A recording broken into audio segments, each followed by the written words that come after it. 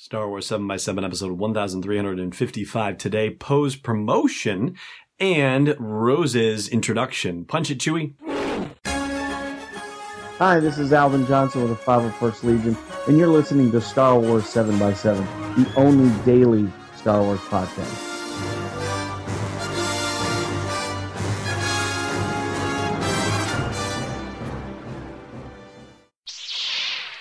Hey, Rebel Rouser. I'm Alan Voivod, and this is Star Wars 7x7. So today we are continuing with our series of looks at The Last Jedi novelization by Jason Fry, and we're looking at the reintroduction of Rose into the story, as well as a scene with Poe that kind of explains how things went down with Admiral Holdo and him in that first meeting that didn't go quite as well as maybe it could have.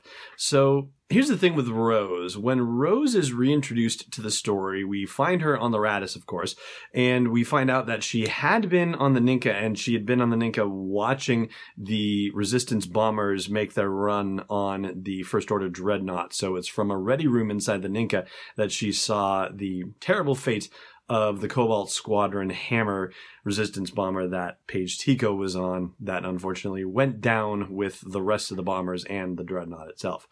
After they made the hyperspace jump, that is when she transferred over to the Raddus, and so that's how she finds herself there, ready to do basically whatever is needed of her. She's already done the work that she needed to do over on the Ninka, on showing the text there how to do the whole engine baffling situation to mask the emission signatures of those ships, and so now she's over on the Raddus. But she's been asked to do a few different things here and there that are kind of below her pay grade, and yet things get a little nutty after the attack by the First Order when they arrive and they start shooting up the place.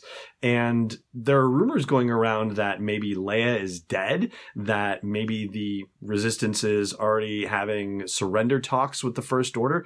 All of these things haven't made it down to the people behind the pipes and in the trenches, the real stuff that's going on. The fact that Leia is fine and just, in a coma. And of course, they're not surrendering. They're just trying to get out of there as fast as they can.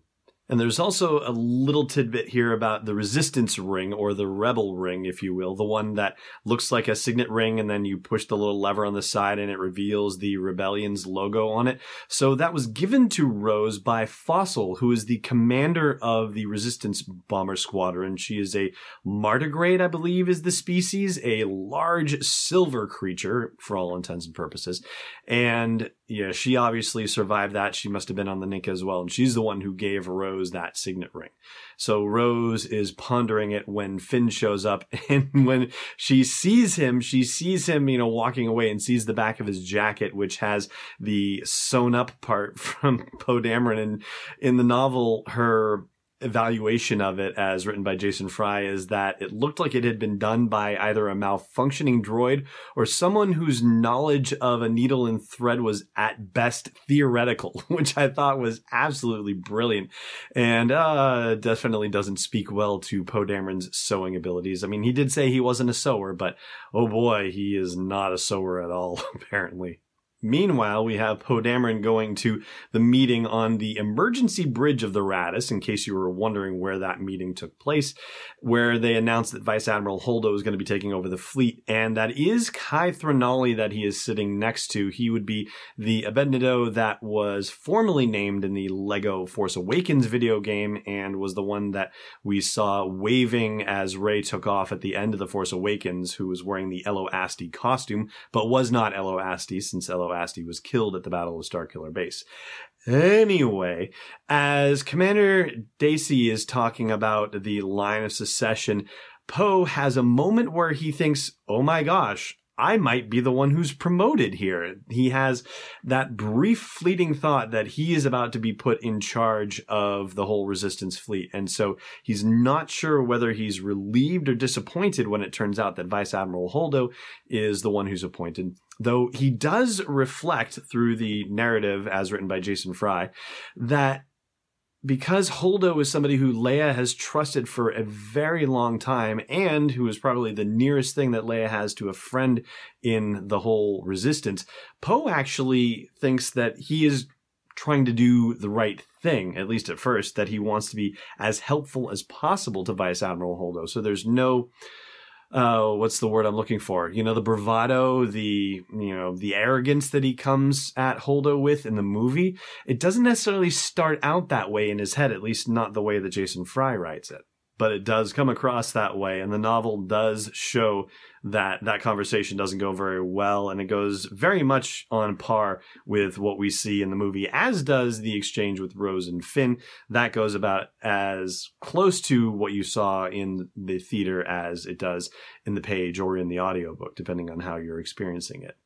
And as far as the scene on Ahch-To with Luke going into the Falcon, also very similar to what you saw on screen. Nothing really extra there that I caught, though the scene with Chewbacca eating the porg is definitely a little bit longer and gets into Chewbacca's head too about how easy it was for him to capture the porg. And yeah, he is having a bit of a crisis of conscience once all those little porgs are sitting around watching him try to eat one. But the first one that showed up, they have Chewie thinking, oh, maybe I should just snatch this one too. He looks even plumper and meatier than the one I've got on the stick right now.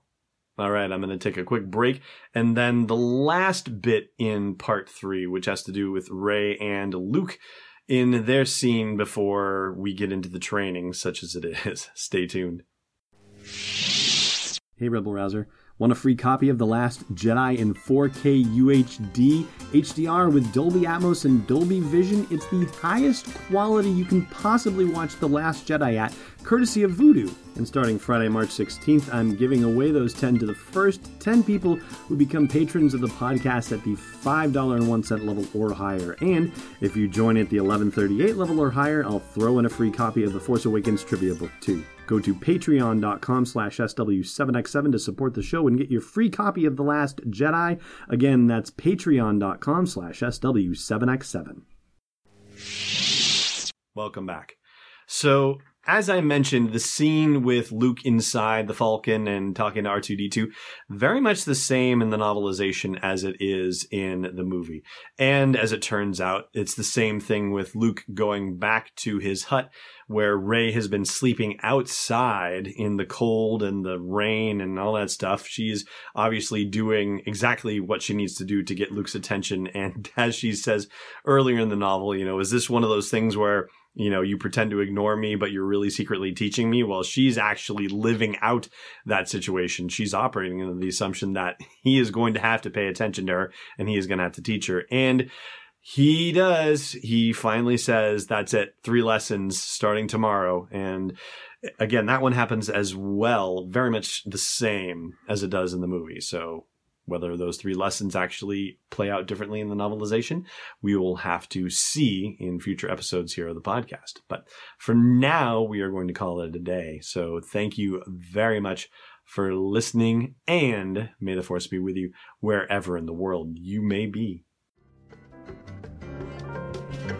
Thanks for listening to another episode of Star Wars 7x7. And hey, before you pick up another pathetic life form, check out SW7x7.com for show notes, links, photos, videos, and more. And if you like what you've been hearing, support the podcast at patreon.com/SW7x7. It's not a pod race bet, it's Destiny Unleashed.